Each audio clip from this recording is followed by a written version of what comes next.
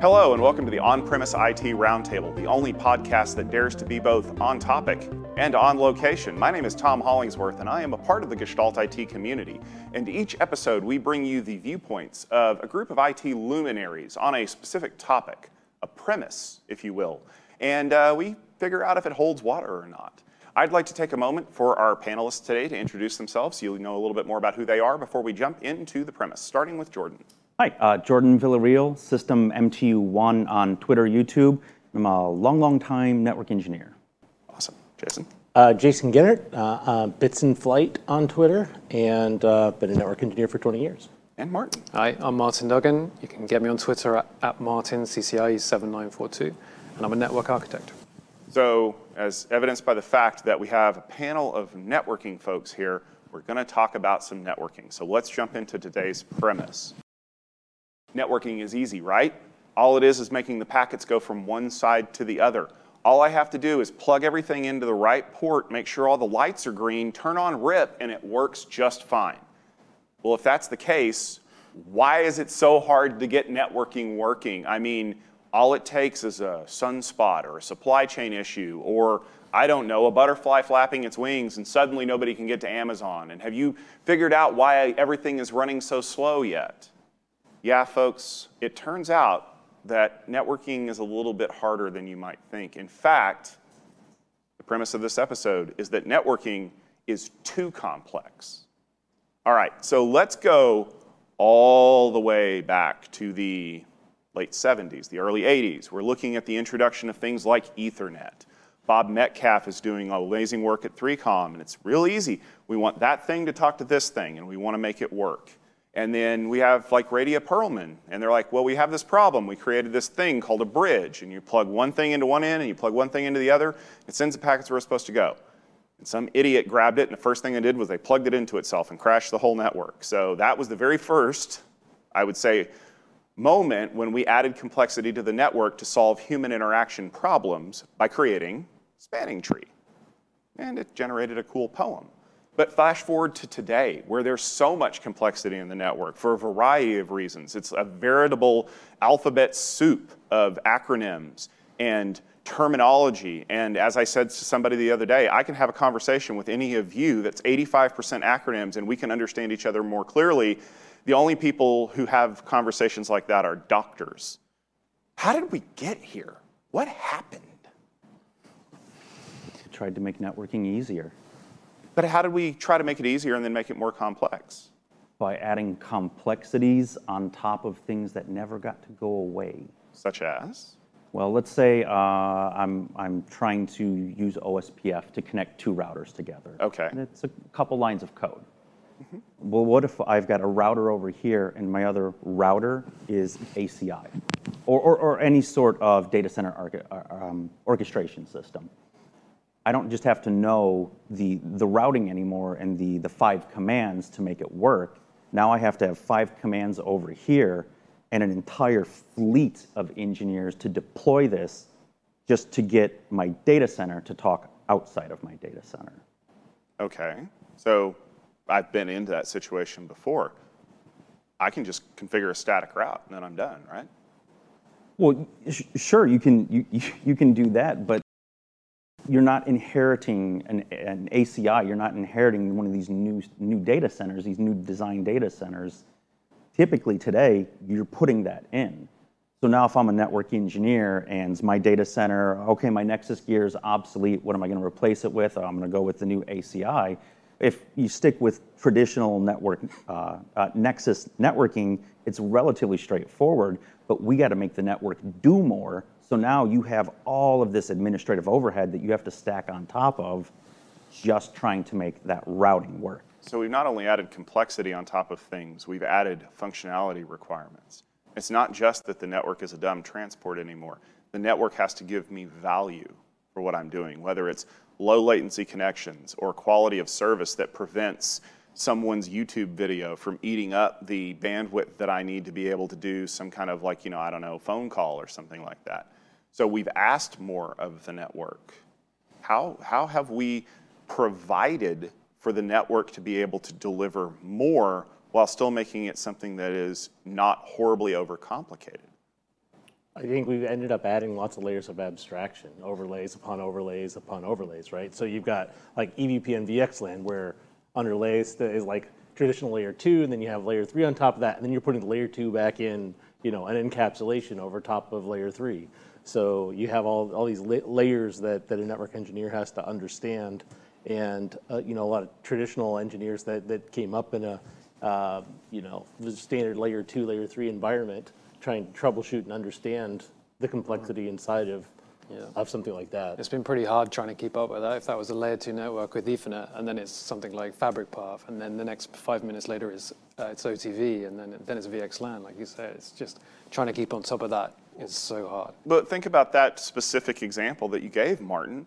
So we talked about Radia and Spanning Tree. Spanning Tree works, but it doesn't scale, and it has problems. So we need to come up with something better. So we have Trill. Except I don't like Trill because of this one thing. So I'm going to create Fabric Path, or I'm going to create SPB. I'm going to create a solution that is very similar and accomplishes the same goal, but I own it. And I don't have to give it to anybody else, but I can sell it to them. And now that doesn't even solve my problem. And now I have to do something like EVP and VXLAN, or I have to add like some kind of weird MPLS stuff in my data center core in order to get this. And now all of a sudden, I've built enough layers of abstraction on top of what I'm trying to accomplish that it's not even a network anymore. It's a stack of protocols that are riding on top of Ethernet, and God help me if any of them go down. Why would somebody do this? I'd say, unfortunately, it's because we still have a requirement to stretch layer 2, and I think as a network engineer, everybody just hates it, but we have to kind of live with it. Well, why? I mean, Netflix never goes down. I think operationally, layer 2, there ends up being like just catastrophic issues that for example, I've seen a case where a large organization with a very large layer 2 environment, they kept going down from spanning tree issues and loops. So their solution was to put an overlay over the top. But then after they did that, they couldn't find any engineers that could actually support that. But it stopped the issue of having outages from loops and spanning tree issues, but then finding people to run it operationally. It introduced a new problem of complexity by trying to remove the old problem of being too complex. And I don't think you ever really truly remove the old problem. Because you can stack, and this plays out a little bit in the cloud, you can add as many overlays as you want, but go back to OSI, go back to the 7, you can stack whatever you want, but if you drive deep enough, you're going to expose the same problems that you were trying to solve, and they still exist. And now you've got an overlay sitting on top of your underlay, which is still susceptible to problems.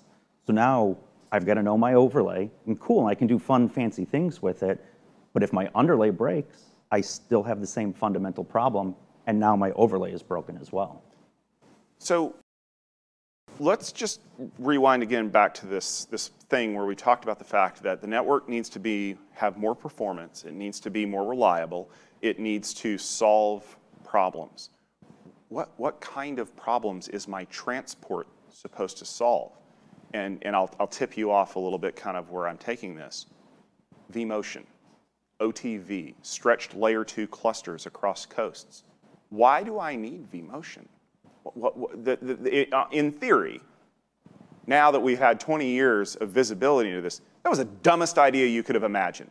I'm going to make sure that when the thing moves from Los Angeles to New York, it keeps the same IP address and MAC address. Why?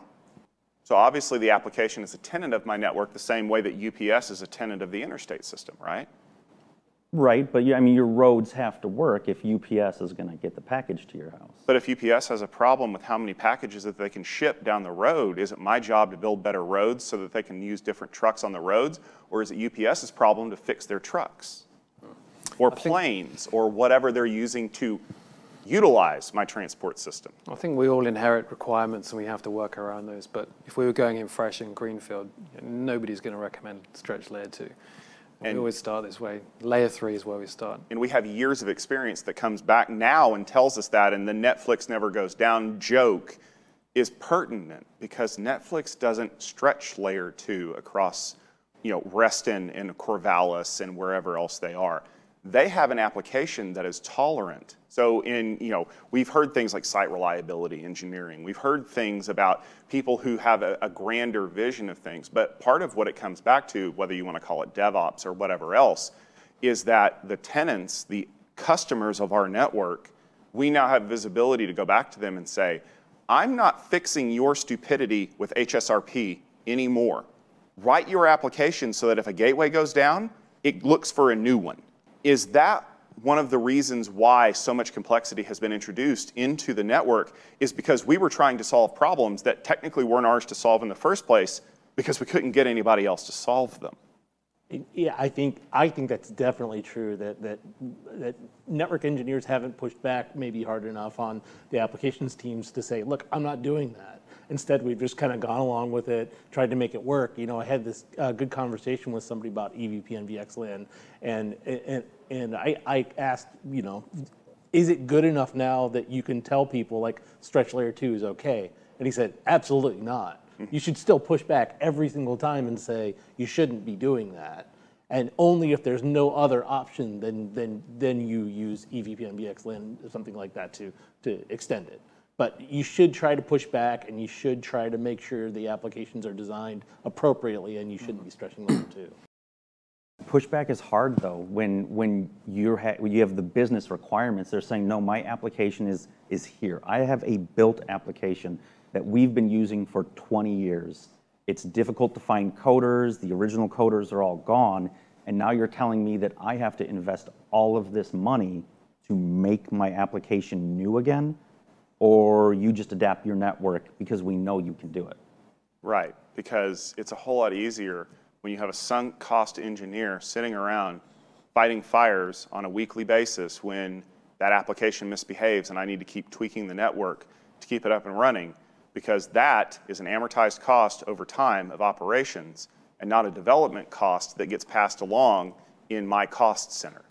Fix my problem for me because I don't want to pay to fix it. And yeah, it sounds like I'm a little bit cynical, but HSRP drives me nuts. So we've added complexity to the network. We've made this thing essentially a self-fulfilling prophecy. It's not reliable because it eventually will crash. But not all networks are like this. Some networks are very simple. I mean, go to any AWS control panel in a VPC and tell me all of the really cool things that you can enable, like carrier-grade NAT, VXLAN. Oh wait, they're not there. It's a network. You put an IP address on it, you define a gateway, and it works. And it works well.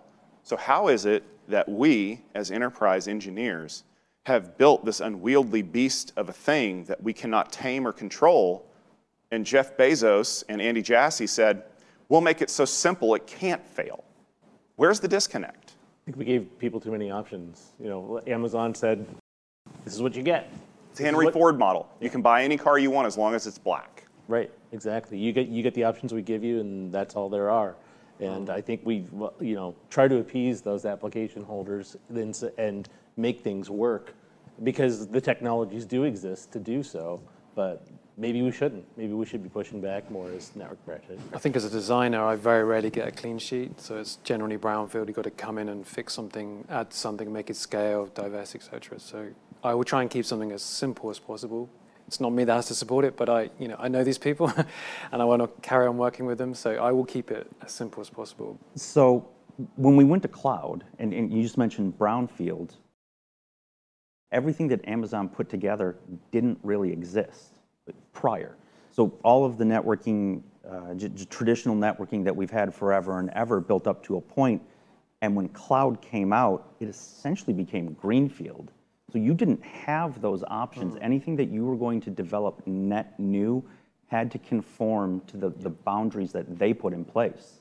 You want on this playground, these are the rules. You can't break out. You have to adhere to it. And that's one of the things that really drove it was, look at the number of companies that are trying to lift and shift their applications to the cloud, and they're breaking horribly.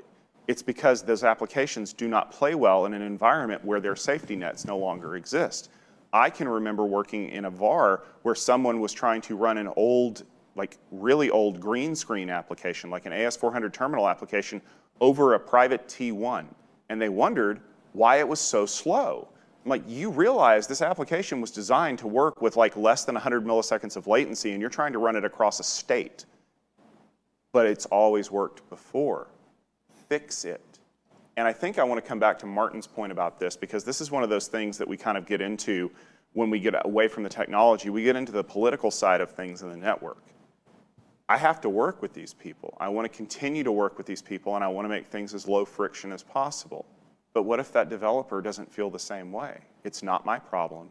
Fix my application however you can. If that means you've got to buy a faster hard drive, if that means that you need to put a 100 gig switch in here to make it work because I have no concept of things like buffers, just do it, because I'm not going to invest any more of my time fixing this thing. And eventually we just kind of go, fine, whatever. How do we convince the rest of the stack, the development side of the house, the management side of the house, that we are fixing problems in a place they shouldn't be fixed? We are patching things instead of actually fixing them. I think things like reference design and good practice, and just sitting down with these people and explaining why, so they fully understand it. I think they've done it since from whenever, and they're used to doing it. We need to probably educate them a little bit better. But there's also another element where some guys, in our industry, they're very creative and they love a challenge, and they would jump and say, I can make that work for you. If it was that easy, I feel like it would have been done already. Let's address that point, because we've been working from the Jedi Knight side of the fence, that we're altruistic and we're trying to do our best to do what's best for everybody. But allow me to become a Sith Lord for just a moment. I'm making my network more complex because only I can understand it. And as long as it's complex, I'm the only one that can work on it. And you can never fire me, because who's going to fix it? Well, of course, you've documented it, haven't you, Tom? So somebody else can check out your design. And you know what? It's over here, but you don't need to read my documentation. Just ask me. I'll fix it for you. It is the Brent problem from the Phoenix Project, right? There is one person in the organization who everything depends on. Now, obviously, if Brent ever gets hit by a bus, we're in trouble. But I'm not saying I know those people. I'm just saying that there are enough stories of people who have made things more complex than they need to be, specifically for the purpose of keeping their job, that it's not rare to find them. How do we deal with that? Fire them, and you eat the cost as a business lesson.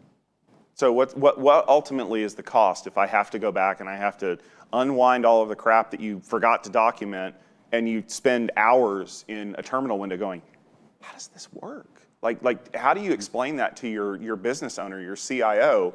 Yeah, so it's going to cost us $10,000 to fix this problem, but we can do it for $5 if you're willing to be down for a weekend. You let them know that at least it was under your control and they didn't get hit by a bus. Yeah, that's fair. Yeah, Nobody wants to get hit by a bus.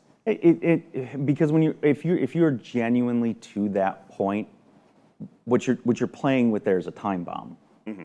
It's going to go off one way or another. And if you have recognized that, if your management has recognized we have this problem here, it's not a matter of if, it's a matter of when. So if you can control it and you sell it in that way, I think there's a path forward of, well, now it's at least under our control. We can prep for it. You can't plan for the unknown number of unknowns that will ultimately come out of that. But if you can find it, I think you can sell it that way. Yeah, we would generally raise a risk, and then at the exec level, it's risk acceptance, and what do they want to do about that? Are they comfortable with that risk? And if not, let's make a plan so we can get out of it. Identifying the issue and being open and honest about it, with management, and giving them options. This is where we're at. This is the best way out. Obviously, we hope we don't have any Sith Lords out there in our network, but it occurs. So aside from maybe entropy, I'd say complexity is the one other thing that seems to always increase in our networks. But unlike entropy, complexity is not a fundamental force of nature, and we can stop that. So as network engineers and architects and people who have done this for years, how can we head off the increasing complexity in our networks? What's something that people can do today to reduce that amount of complexity? I think that if you can truly adopt the new and let the past be the past, that's a good start. So you don't have to keep dragging along legacy protocols, legacy designs. Because back to the original example at the top, if I have, I'll just say generation 1, 2, and 3, but I have to maintain 1, 2, and 3, I can have all this new whiz-bang stuff over here, but if I can't let the past go, like old RF scanners that still need to use the low 2.4 rates, if you can't get rid of that, it's going to drag everything down around you. You've got to break out of the past to have a chance to let the future breathe. Russ White says pretty eloquently, separate complexity from complexity. And I think if we've got an area like that in one customer network, we kind of push it to the side and keep it there and just hope that it doesn't affect the rest of the network. So we put tools in place to make sure that doesn't happen. Contain the complexity. Yeah, and just focus on simple designs. Try to, push back on other folks where needed to keep it as simple as possible to achieve the objectives at hand. And it's education as well. If there's some complexity out there, it's kind of educating the people that got to look after it. But I've seen, there can be some reluctance to go into something too new and too deep. So yeah, keep it simple. So obviously complexity is something that's never going to go away, whether it's a network or a system or cloud or whatever. We're always going to have more complexity. Key is how to identify where it's happening and how to prevent it from spreading. And it's not always easy, but you have to have a good plan in place. You have to have good people willing to execute on it, and you have to understand what the end goal is. And as we've mentioned, sometimes it means you have to push back against people. Sometimes it means you have to figure out how to adapt what you're doing to what you have and not the other way around. We're not always going to have the opportunity for a massive paradigm shift like we have in the past few years with the cloud to basically say, you do it this way or no way at all. But as our panelists have said, if you go into it with open eyes and structure, you can limit the amount of complexity that you introduce. And if you start small, you'll end small. But if you start with no guidelines, well, it's a pretty complex problem to solve. That'll just about do it for this episode of the On-Premise IT Roundtable. I want to thank everyone for tuning in, and I want to thank our panelists for being a part of it. Remember, if you want to catch the latest episode of this podcast, you can go to gestaltit.com/podcast. You can also subscribe to us in your favorite podcast application of choice, whether that's Apple Podcasts or any one of the number of apps that are out there. You can also see us in iTunes. And if you do, would you do us a favor and leave a rating and a review so that everybody kind of knows what we're all about here, that this is an enterprise tech podcast that's short, sweet, and to the premise. And that way people can read that and understand what we're doing. We'll be back with another episode in a couple of weeks. We hope that you'll tune in for that. And remember, if you have any premises that you would like us to debate here, we're on Twitter as @OnPremiseIT. You can absolutely send one over that way, and we'll check it out. For myself, Tom Hollingsworth, for our wonderful guests, and for our Gestalt IT community, thank you very much for tuning in. We'll see you soon.